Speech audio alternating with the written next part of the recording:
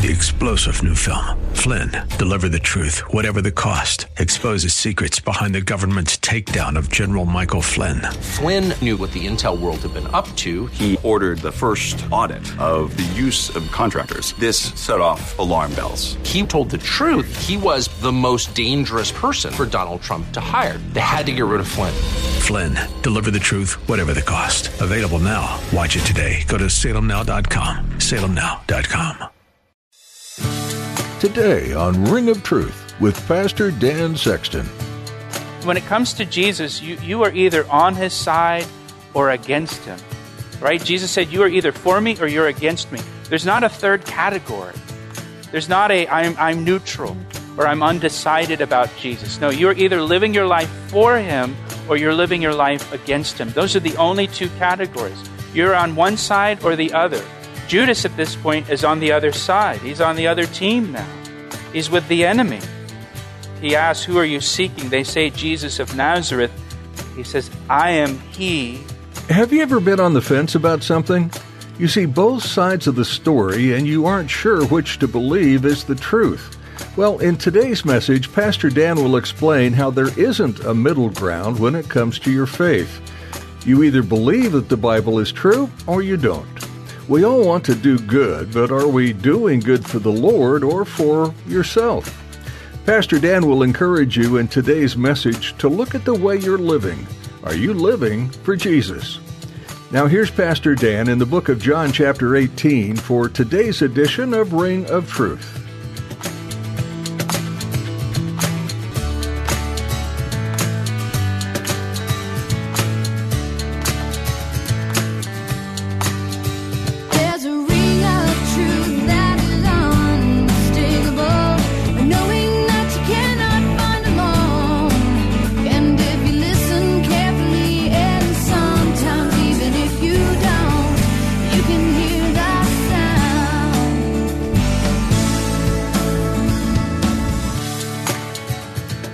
John chapter 18, beginning in verse 1, it says, when Jesus had spoken these words, he went out with his disciples over the brook Kidron, where there was a garden, which he and his disciples entered. And Judas, who betrayed him, also knew the place, for Jesus often met there with his disciples. Then Judas, having received a detachment of troops and officers from the chief priests and Pharisees, came there with lanterns, torches, and weapons. Jesus, therefore, knowing all things that would come upon him, went forward and said to them, whom are you seeking? They answered him, Jesus of Nazareth. Jesus said to them, I am he. And Judas, who betrayed him, also stood with them. Now when he said to them, I am he, they drew back and fell to the ground. And then he asked them again, whom are you seeking? And they said, Jesus of Nazareth. Jesus answered, I have told you that I am he. Therefore, if you seek me, let these go their way, that the saying might be fulfilled which he spoke, of those whom you gave me, I have lost none. Then Simon Peter, having a sword, drew it, and struck the high priest's servant, and cut off his right ear. The servant's name was Malchus. And so Jesus said to Peter, put your sword into the sheath. Shall I not drink the cup which my Father has given me? Then the detachment of troops and the captain and the officers of the Jews arrested Jesus and bound him, and they led him away to Annas first, for he was the father-in-law of Caiaphas, who was high priest that year. So now we come to the arrest of Jesus in the Garden of Gethsemane. He'll be crucified the next day. John includes some details in his gospel that are not found in the other gospels, and there are some details found in the other gospels that are not found in John's gospel. For example, John does not include the prayer of Jesus in the Garden of Gethsemane. If you remember the story, the other gospel accounts tell us that Jesus entered Gethsemane filled with sorrow and deeply distressed, Luke's gospel says he was in agony as he prayed. He was in emotional anguish. Hebrews chapter 5, verse 7 says, Jesus, anticipating his death on the cross, offered up prayers and petitions with loud cries and tears. Loud cries. He's crying out. He's screaming out. So often you see Jesus depicted in Gethsemane, usually kneeling at some rock in Gethsemane, and he's got his hands folded and he's looking up to heaven. Well, the Gospels tell us he fell on his face. He's face down and he's screaming out. He's crying out with a loud cry. In agony and anguish. Again, Luke's account tells us that he is crying out with such physical intensity. Listen, he's crying out with such physical intensity that he burst the capillaries in his face and he began to sweat drops of blood. So that's the picture of Jesus praying.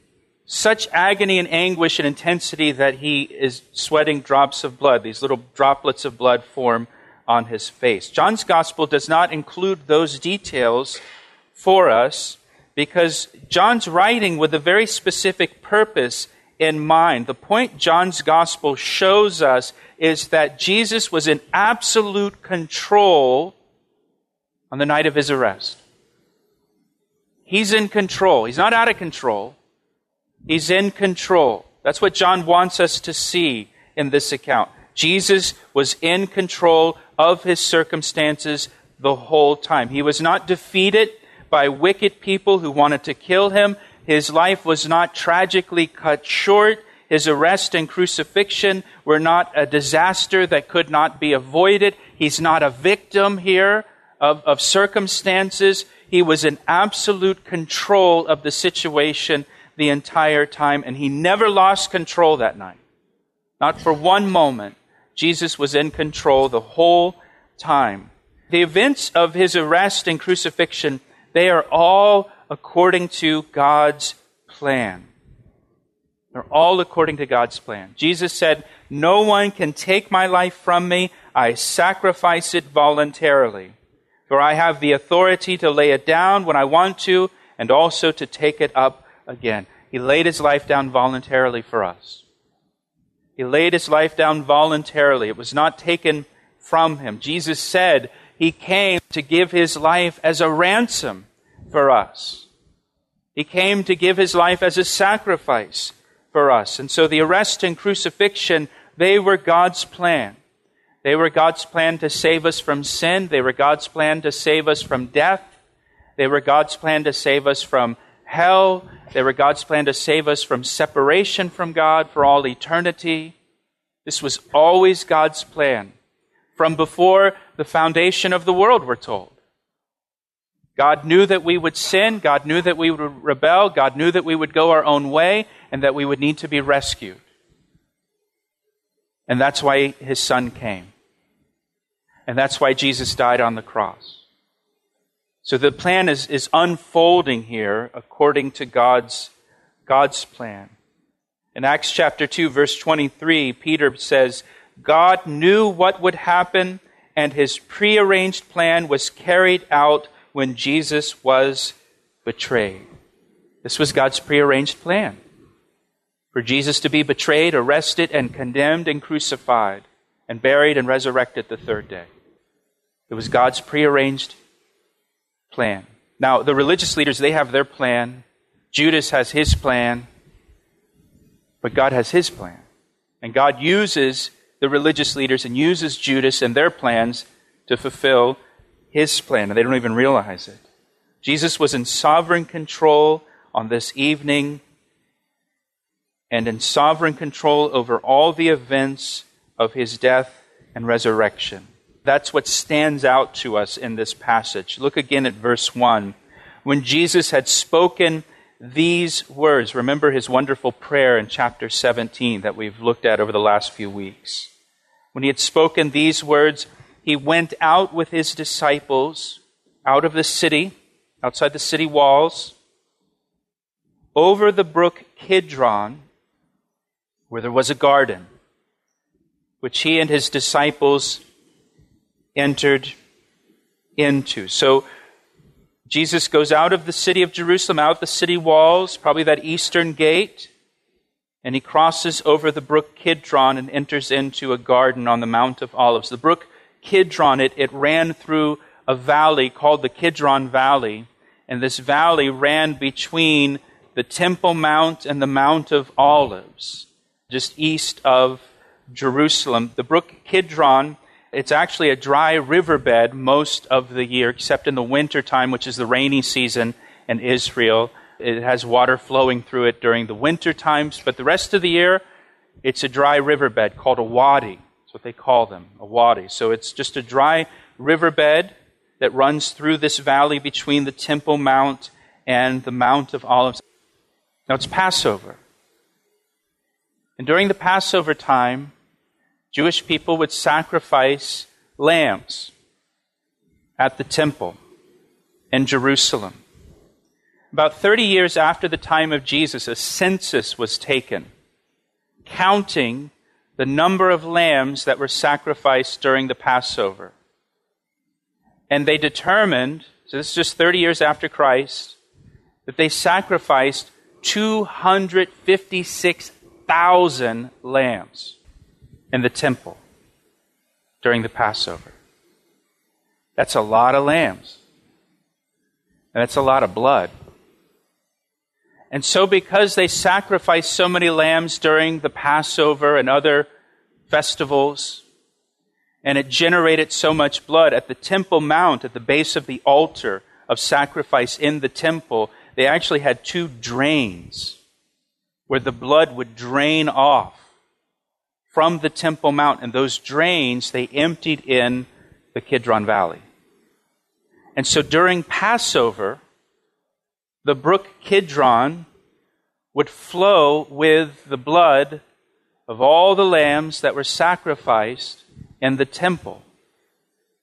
And we're told here in the text, and I believe this is why the text makes a point to tell us, that Jesus crosses over the brook Kidron.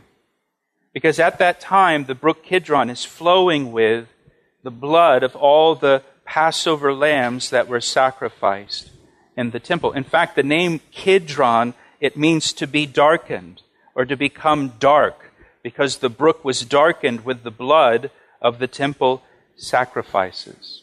And so get this picture in your mind. Here is Jesus, the Lamb of God, who came to take away the sins of the world. And he crosses over the brook Kidron with all the blood of all the lambs that were sacrificed flowing through there. And all that blood of all those sacrifices, a river of blood, literally, all of that blood could not take away your sin. The blood of 256,000 lambs is not enough to take away your sins. Only the blood of the Lamb of God, Jesus Christ, can take away your sins. Amen? That's right. Pastor Dan will have more to share from today's Ring of Truth study in just a moment. But right now, we'd like to invite you to worship with us this Sunday morning. Here's Pastor Dan to tell you a little more. I heard recently that many people who listen to Christian radio are not part of a local church. Hey, if that's you, I'd like for you to join us this weekend as our guest at Calvary Chapel, located in Columbia, Maryland. The teachings you've enjoyed here on Ring of Truth are from messages I've shared with the congregation at Calvary Chapel. We have 2 meeting times on Sundays at 9 and 11 a.m. You can find out more and get directions at our website, calvaryec.com. That's calvaryec.com. Now let's get back to today's message on Ring of Truth. So Jesus crossed the brook Kidron. And, I wonder, as he crossed over, it's nighttime, and I wonder if he stopped and just looked at the blood flowing by, thought of his own sacrifice the next day on the cross. And they enter into a garden. The other Gospels tell us it was Gethsemane, the Garden of Gethsemane. The name Gethsemane, it means olive press. The Mount of Olives was covered with olive trees and olive orchards. That's why it's called the Mount of Olives. The whole mountain at that time was covered with olive trees. In the ancient world, olives were very important. They were very valuable. They were, in fact, the most important fruit produced in Israel. It was its number one export was olive oil. And on the Mount of Olives, they had all of these olive trees, all of these olive orchards, and they also had an olive press where people could bring their harvested olives to process them, to get the olive oil out of them. And so they would press the olives down, and as they press the olives down, the oil would be squeezed out of the olives. And so this is, to me, I think this is a wonderful illustration of what happened to Jesus in Gethsemane. He is in Gethsemane. He's in the place of crushing. He's in the place of the olive press. And as he's there, the weight of the sin of the world is put upon him. And he's under the pressure of that weight of knowing that the sin of the world will be put upon him when he's on the cross.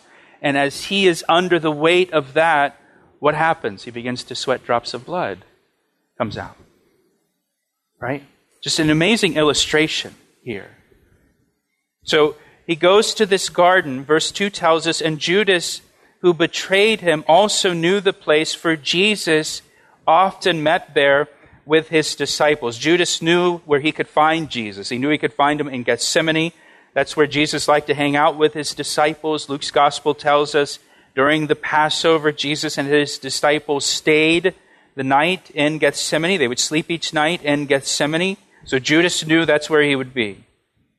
Then Judas, look what it says in verse 3, having received a detachment of troops and officers from the chief priests and the Pharisees, came there with lanterns, torches, and weapons. So Judas came with a lot of people to arrest Jesus. Verse 3 says he had a detachment of troops. That would be a detachment of Roman troops. A detachment was 1/10 of a legion, or 600 soldiers. So he's got 600 Roman soldiers with him, plus officers from the chief priests and the Pharisees. That they were the temple police. The temple police were made up of Levites, and they were the police force in the temple. They guarded the various gates at the temple. They patrolled constantly the courts of the temple to ensure nobody was saying anything contrary to the Word of God, or teaching anything contrary to the Word of God in the courts of the temple, or bringing anything inappropriate into the temple courts. And so they patrolled the temple courts to kind of enforce the rules and make sure, everything is as it should be. And I point that out because in Matthew's gospel, Matthew's account of the arrest, in Matthew's gospel, when they came to arrest Jesus, Jesus said to them, "Am I leading a rebellion that you have come out with swords and clubs to capture me? Every day I sat in the temple courts teaching, and you did not arrest me."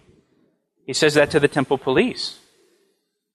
Every day I was teaching in the temple. You didn't have any problem with what I was saying then. You didn't arrest me then, and now you've come out with clubs and swords to arrest me by night. And so the religious leaders, they sent an army of men to arrest Jesus. 600 Roman soldiers, plus however many temple police officers that came on. It could be 700, 800, maybe more people that have come to arrest Jesus. To arrest one man, a carpenter from Galilee. And why did they send so many? Well, here's a couple possibilities. First of all, they tried to arrest Jesus before and they were unsuccessful. He's escaped from them, just kind of walked through the crowd and left. And so maybe this time they brought backup. So there's no way he's getting away this time. Or, another possibility, they were concerned that arresting Jesus would cause a revolt among the Jewish people. They discussed that earlier in the Gospel of John. They're concerned of trying to arrest him publicly will cause all of the people in Jerusalem at that time to rebel. Remember just a week before, the Sunday before, he made his triumphal entry and the whole city went out to greet him and welcome him as the king of Israel. And so they're concerned that this might get out of control. The crowd might get out of control if they see Jesus arrested. And so they send this huge number of troops to arrest him. Troops that came with lanterns and torches and weapons. Now again, whenever you read a detail like that in the Bible, you want to ask yourself, why is he putting that detail there? Why do I need to know that? Well, it's Passover time. During Passover, there's a full moon.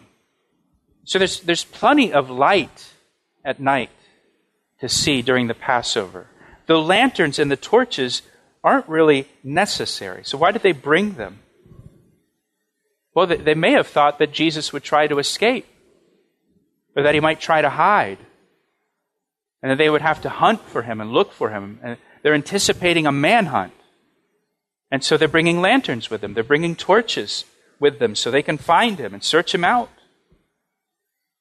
So they come, more than 600 soldiers and troops. They've got their lanterns, they've got their torches. They come to Gethsemane, and look at verse 4. Jesus, therefore, knowing all things that would come upon him, went forward and said to them, "Whom are you seeking?" Jesus knew all things. He knew all that was coming. He knew that they would arrest him. He knew that they would condemn him to die. He knew they would take him to Pilate the next morning. He knew that he would be crucified on a cross. And he just steps forward here and offers himself. He didn't try to flee. He didn't try to hide. He just went out and offered himself to them voluntarily. He's in full control. He's not running. He's not trying to escape. This is amazing. He just steps up and offers himself voluntarily. Who are you looking for? Isn't that amazing? He's in full control of this whole thing. Again, verse 4, Jesus, therefore, knowing all things that would come upon him, went forward and said to them, "Whom are you seeking?" They answered him, "Jesus of Nazareth." Jesus said to them, "I am he." And Judas, who betrayed him, also stood with them. Judas stood with the soldiers. Judas belonged to the enemies of Jesus. He no longer belongs to Jesus. He belongs to the enemies of Jesus. He's on the other side now. When it comes to Jesus, you are either on his side or against him. Right? Jesus said, you are either for me or you're against me. There's not a third category. There's not I'm neutral or I'm undecided about Jesus. No, you're either living your life for him or you're living your life against him. Those are the only two categories. You're on one side or the other. Judas at this point is on the other side. He's on the other team now. He's with the enemy. He asks, "Who are you seeking?" They say, "Jesus of Nazareth." He says, "I am he." Look at verse 6. Now when he said to them, "I am he," they drew back and they fell to the ground. Again, more than 600 soldiers. They've got lanterns, they've got torches, they've got weapons, swords and clubs. And Jesus steps forward and says, "Who are you looking for?" And they say, "Jesus of Nazareth." He asked me how I know, and I say it rings truer than the finest crystal. Today you've been hearing from Pastor Dan about the book of John, one of the 4 accounts of the life, death, and resurrection of Jesus Christ. This gospel book details the Son of God's time on earth, what he did, and how he changed lives. It also gives you an opportunity to have a changed life as well. Are you ready to give your life to Christ and be forgiven of your sins? We'd love to tell you more about this and pray with you if you're ready to take a step of faith. Give us a call here at Ring of Truth. Our number is 410-491-4592. That's 410-491-4592. We'd also like to encourage you to find and begin attending a church regularly. If you're in the Baltimore, Washington area, you're invited to join us here at Calvary Chapel. We're located in Columbia, Maryland, just a few minutes from Route 95, Route 29, or Route 100. To find out more about what you can expect and to get directions and service times, please visit our website, calvaryec.com. At our website, you can also enjoy more of Pastor Dan Sexton's teachings from the Gospel of John, or explore his other message series. Again, that website is calvaryec.com. That's all we have for today. Thanks for tuning in to Ring of Truth.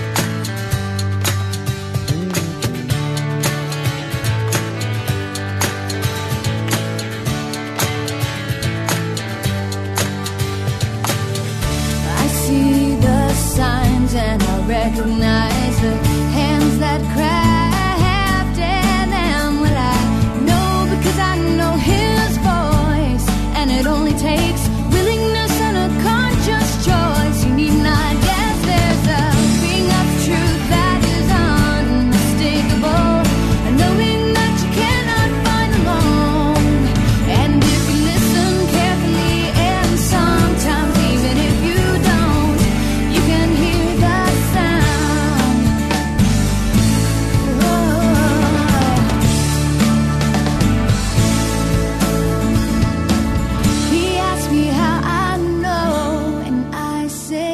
rings true.